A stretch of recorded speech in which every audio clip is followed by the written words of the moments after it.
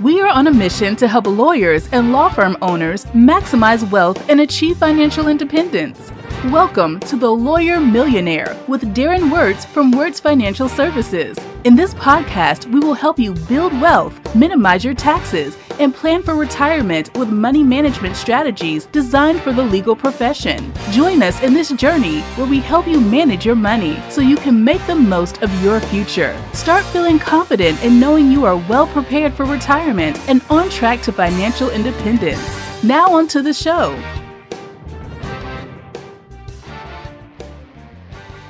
How do you not just survive, but thrive during a period of uncertainty? The COVID-19 pandemic brought uncertainty on a whole new level. Some law firms went under, but others, like the one launched by our guest today, were born and grew. Welcome to the Lawyer Millionaire podcast, the show dedicated to helping lawyers and law firm owners achieve financial success. I'm your host, Darren Wirtz, financial planner for law firm owners. You're about to hear the remarkable story of Adam Berger, who not only went from working at a law firm to starting his own practice, but did so during the unprecedented challenges brought on by the pandemic. Adam is a partner and co-founder of Miller Berger, located in the great city of Chicago. He focuses on corporate law and complex commercial litigation. Adam, welcome to the show. Thank you. It's wonderful to be here. Absolutely. We're excited to hear your journey. And before we do that, why don't you just tell us and our listeners a little bit about who you are and what your firm is all about and what you guys do? Sure. So we have 8 attorneys. We're located right in the heart of Chicago. Our focus is primarily, as you said, we're corporate business counselors. We engage in commercial litigation. We handle commercial transactions. Most people think of that as mergers and acquisitions. We talk about it more from an asset purchase perspective. We also assist with commercial real estate transactions. Yes, very cool. Now, within that, you do have kind of a unique niche, correct? Tell me a little bit more about that and your specific focus. Sure. So over the years, I've developed a practice, and my partner has also developed a practice representing construction companies and car dealerships. So we're part of a very small group of folks that represent very closely car dealerships, and we're very deep in the construction community. Yeah, that's awesome. Great example of having a well-defined niche, a well-defined audience, and all that good stuff. Now, as I understand it, you started this practice when times were kind of crazy, and you launched out on your own during the pandemic with your partner.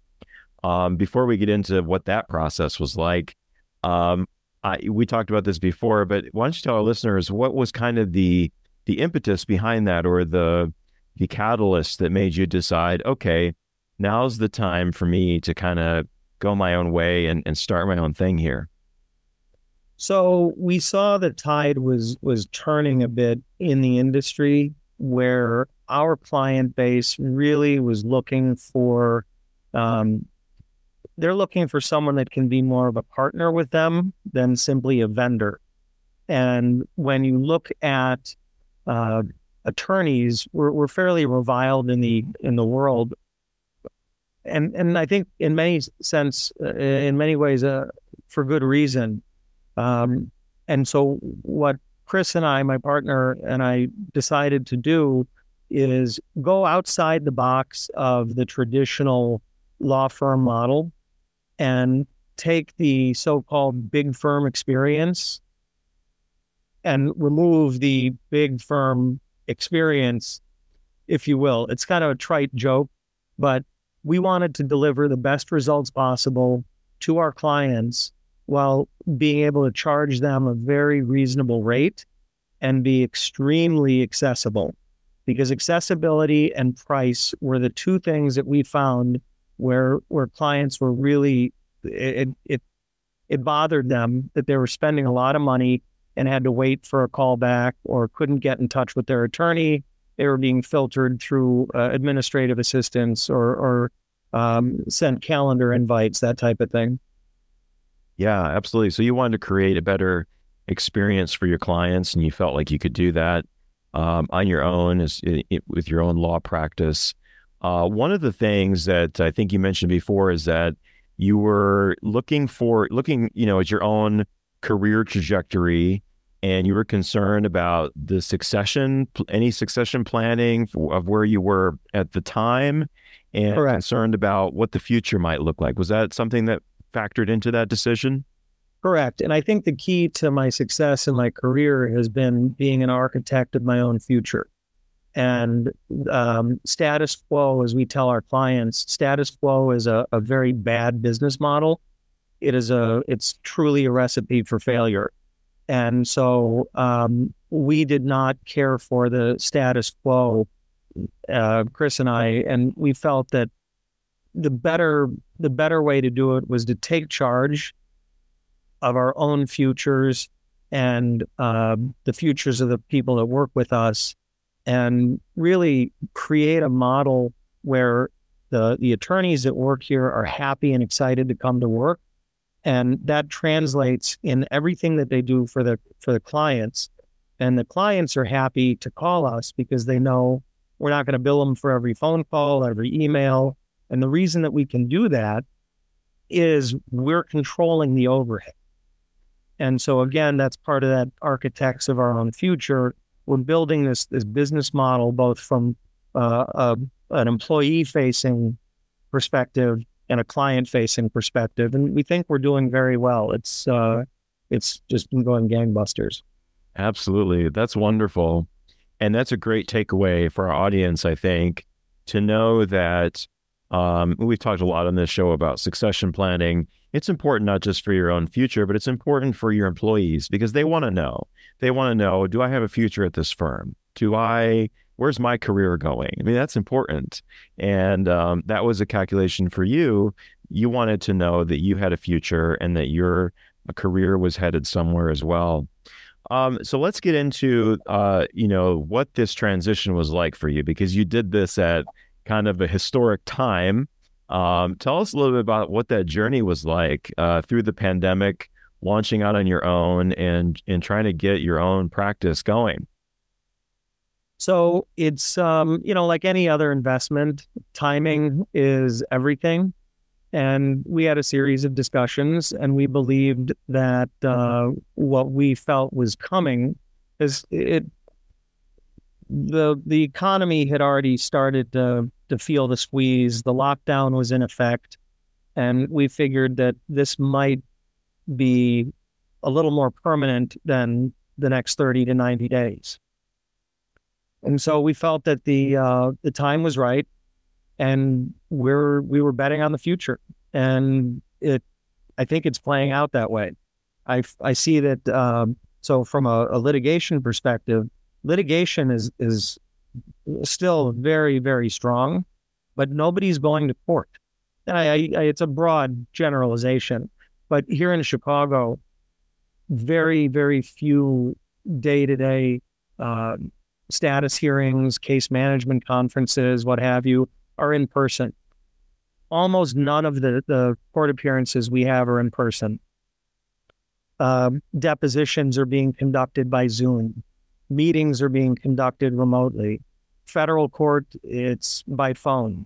And so we didn't need the huge office with the huge staff because the way the legal business is starting to run, it's so different. I mean, it's changing almost every month. It's morphing and evolving. And so we felt that the time was right to try to break away from the big fancy office space, the expensive rent, the expensive support staff, and everything else, and be selective in the hiring as we grew, so that everybody knew that the goal is to have them at the table with us. Mm-hmm.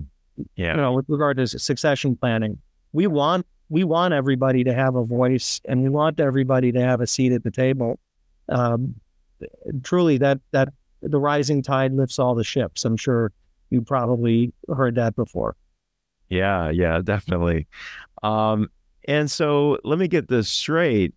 instead of viewing the pandemic as this challenge, this problem, you took it as this is an opportunity. This is kind of the right time to make this transition. And you had the foresight to kind of see, okay, the business of law is going to change here, right?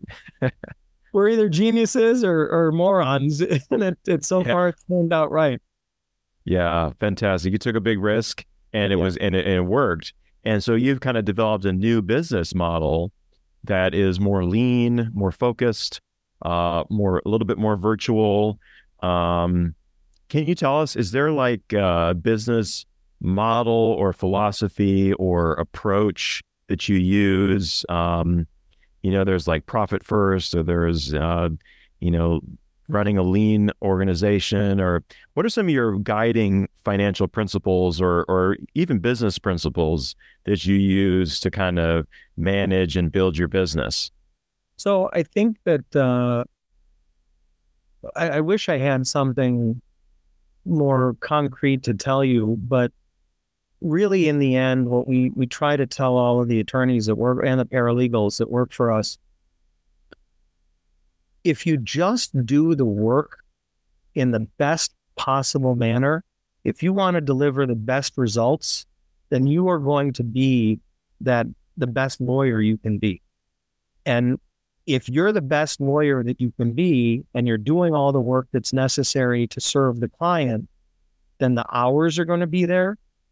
And then on the back end, the revenue and the profit will be there. Yeah. And so if everything breaks down, if we're not properly serving the client, it's easy to throw big dollars and say, look, you've got to bill this many hours. But that doesn't really address what needs to be done with each case, with each transaction, with each client.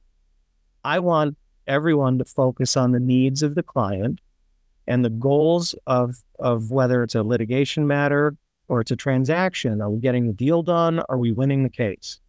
Period. And if you're focused on that, it's that eyes on the prize. What's the prize? The prize is winning the case. Then we're going to do everything humanly possible to win that case, to deliver that result. And in doing so, the client's going to be happy, we're going to be happy, the firm is going to be successful, and we can continue to grow. But if any of that, as soon as the client focus becomes secondary to profit, then you're throwing off the incentives. The whole point here is to serve the client. Yeah. So it sounds like your guiding principle is really doing great work and focusing on delivering quality work for your clients is going to help you grow. And it sounds like from what you were saying earlier, a large part of your approach is building a great team and making sure everybody's on board. What's been your, some of the things you've done to try to do that, to try to, bring everybody together and make sure they're on board? Do you have any insights on building a great team? So it's funny. It's a very slow hiring process. And we want to make sure that the people that we bring on fit in with the group that we have. And we have a very diverse staff. We have, it's a fun and interesting group of people, but we all mesh. And everybody's got their own funny sense of humor. Everybody's got their quirks. It's a really collaborative environment. You can't see from where you are, but the front wall of my office is all glass. So I can see the entire firm from where I'm standing right now, and they can see me. So we're very, very collaborative. We're all here. We like to joke. We like to have lunch together.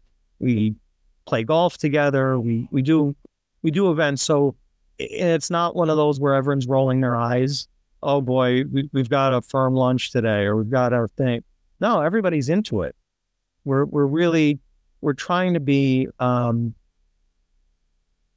don't know. I would say that we're trying to be a little bit like a family, if that makes sense. Yeah, that's great.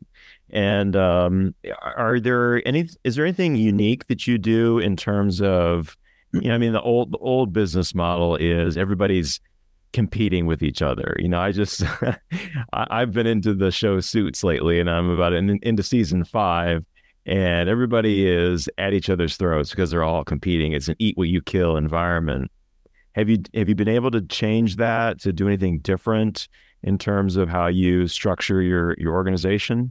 Yeah, I think that one of the things that's lacking in the industry is a generous origination policy that encourages or incentivizes the younger attorneys to develop their own business. In order for someone to really understand the business of law, they need to have their own client.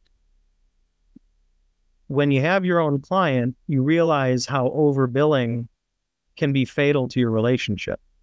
You realize how a bad result can jeopardize any future work from that client. And so it's very eye-opening when somebody has their own business. For the first time, they say, oh, wow, now I kind of get it.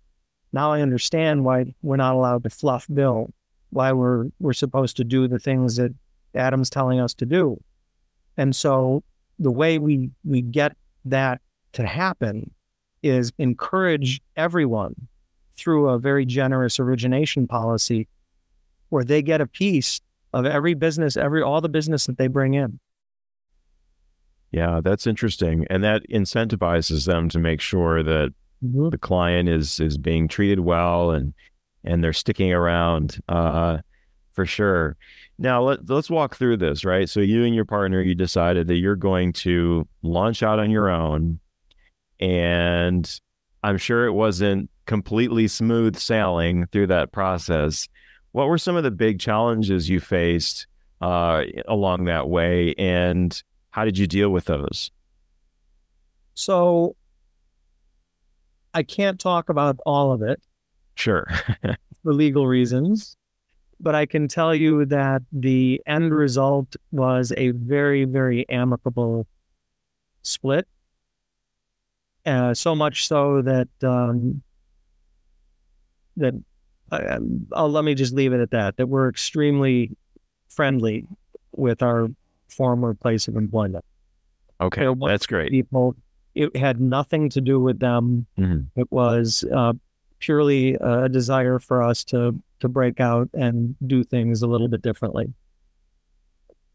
Yeah, so that obviously, that's I'm sure that's going to be a huge challenge and question mark to anyone who is even contemplating starting their own practice.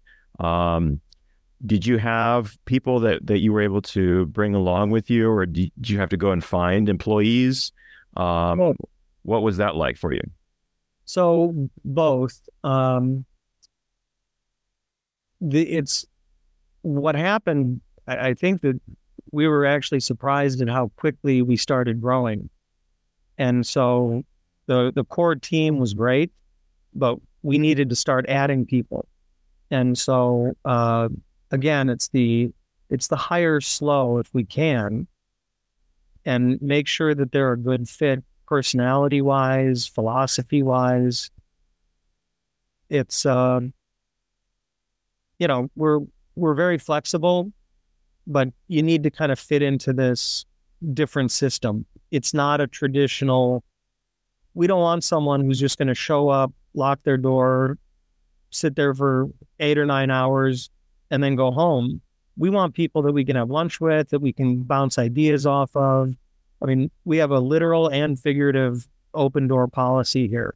So we want people to be social, collaborator, friendly, you name it. It just helps the whole process of the legal work that we do. So it's been hard. I think that every industry, I talk to my clients about this, every industry has suffered from a lack of good talent. And I don't really know where all the lawyers have gone, unless they've just decided to leave Chicago. But I really don't know where there used to be a massive response. If you would drop an ad, you'd get, several dozen resumes. Now we're lucky to get 2 or 3, one of which is worth even talking to. So that's been the biggest challenge for us, is finding the candidates that that are out there. And it's funny, I've asked my friends at big firms, just give me the resumes of the people you've rejected. Let me consider them. Yeah. And they say, you know what? We don't have very many. Wow. And so they're all suffering from the same thing. There are not any good candidates. Yeah, it's a very interesting time for the labor market. It's been very tight for a while. And one thing I wanted to ask you, you talked a lot about a slow hiring process and making sure that the people you are bringing on board are a good fit. What are some of the ways you determine that? How are you determining if they're a good fit for your culture? And what are some of those key things that you're really looking for? Well, I think we know pretty much right off the bat if the person is a outgoing person, if they're an outgoing, look you in the eye, they're not shy, they're not withdrawn. We need people who are, I mean, we handle some fairly high level transactions, very high level, very complicated cases, and we need people to be confident. Confidence is king. So that's the first box to check. Are you confident? Are you really someone who exudes confidence and security? And then the next thing is, do you have a sense of humor? I think that humor is lacking in pretty much every area of life today. And the more humor we have, the more you can laugh, the more life is easier when you're laughing. And not to make it sound like we're all crazy, but really having fun with what you do is really important. So we want to test that, and we want to understand, where are you coming from? Give me a good background story. We like to have different people from different areas, different walks of life, different perspectives. And I think that it really adds to the strength of what we're developing here. Yeah, for sure. And those are interesting things, not things that I would have expected. But yeah, I mean, like, these are not like easy to quantify aspects, right? These are things you really have to kind of have some insight and really know what you're looking for. They're not things that are going to be necessarily skills that you would put on a resume. No. And that's the thing, is that you would think that my answer would be, well, they have to be the top 10% of their class and they've got it. Those kids sometimes have no clue what being a good lawyer really is. And if I just need a worker bee, I can put somebody in here. But as I said, we want people to grow with our firm, and we want people to develop. And we're looking for leaders, thought leaders, business leaders, client leaders. We want that. We don't want someone who's going to hide and just crank out the hours. That's not what we're looking for. And so with regard to the legal work, that's easy enough to vet. My partner and I have been in business for so long, we've been licensed for so long. We know who the players are, and we'll know where you're coming from based on what your resume says. And sure, we're going to talk about experience, technical experience, but we're looking for it's the intangibles, the humor, the confidence, the background, the diversity, things like that. Yeah, and you're encouraging your new attorneys to get out there and develop their books of business. I'm curious, what is that like nowadays? I mean, how has that changed? Is a lot of it the same? Are some of the old school methods coming back? What's the world like now in terms of business development and trying to build your book? It's funny. I feel like I've done more networking in the last 3.5 years than the prior 10. I don't know. I think that there are just a massive amount of networking groups, and then there are little spin-offs of each group. And I feel like there's a ton of networking going on. The key is finding the right people. And once you find the right core of folks to network with, you don't really need 25 or 30 people to network with. I mean, if you're starting out, if you're a younger attorney and you have 4 or 5 people that you know, and they're in the right industries and you have the right relationship, that's what you want to do. I think that's really what I've been seeing more of. I mean, yeah, there's, like I said, there's the big groups of networkers, but where the real business referrals are coming from is the one-on-ones. You and me having coffee, talking about life. What are you looking for? What are your challenges? How can I help you? And you have to be a good giver. You can't just always be asking. And so that's another tip I would say, is that it's a small world and it spins quickly. And so if you give, if you get known, you have a reputation as being somebody that's generous with referrals, it's going to come back to you. Yeah. Good advice. Developing that core group of good centers of influence. I want to ask you one more question, because you transitioned from, working at a law firm to being a law firm owner, and there's a whole lot of more responsibilities that come with that. What have you learned in terms of the business of law and running a law business? Are there some specific, really great insights that you have found, or surprises that you had that you wish you had known maybe before you jumped in, that other law firm owners would really need or benefit from knowing? I do believe that the world has changed even before COVID in a way that, and I need to be careful so as not to alienate anyone here, but I think the younger generation is much more, they're more lifestyle and personality driven. And if a law firm owner can't bend or accommodate lifestyle or personality things, then I think that you're missing out on huge opportunities with great workers. If you just say, well, this person wants to work from home once a week. If you just say no, then you may be missing out on something that's really important. A very good, I think a good owner or a good boss needs to understand the give and take. I don't know if I'm not sure if I'm articulating that the right way, but what I've seen as a business owner, I mean, when you work for people, it's the boss. You got to get your hours in. But that's not really what we're about.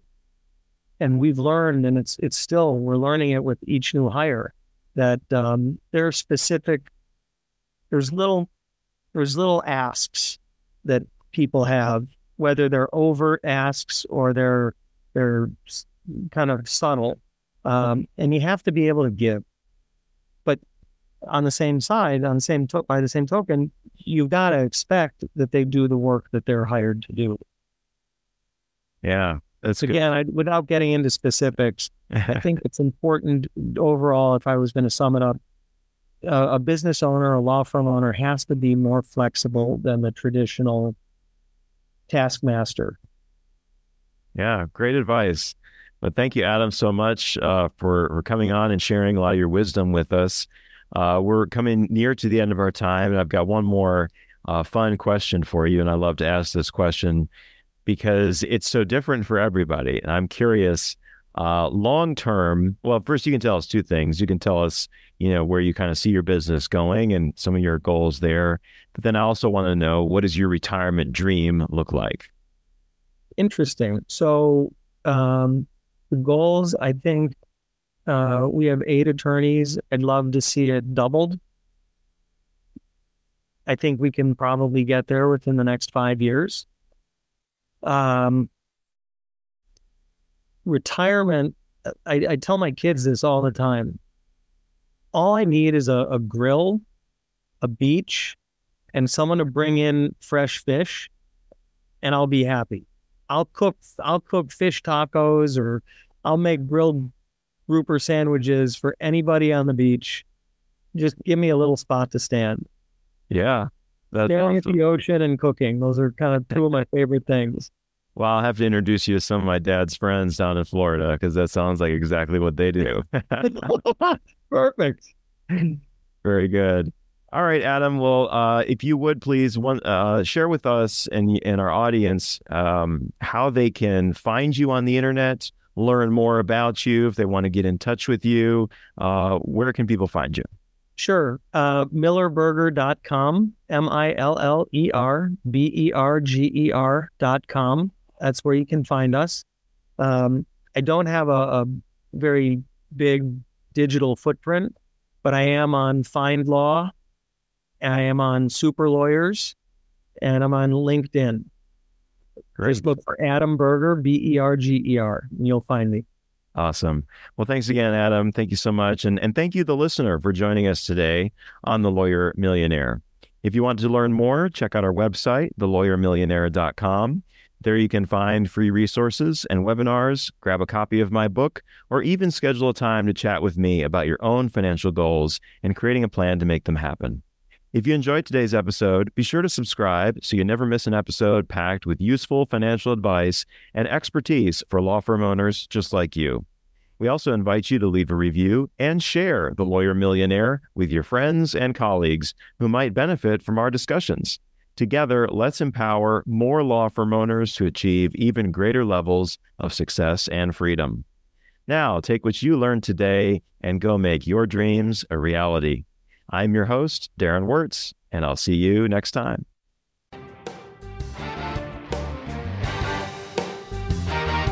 Thank you for listening to The Lawyer Millionaire. Click the follow button below to be notified when new episodes become available. This content has been made available for informational and educational purposes only. This content is not intended to represent investing or tax advice. Always seek the advice of a qualified investment or tax advisor with any questions you may have regarding your own financial circumstances.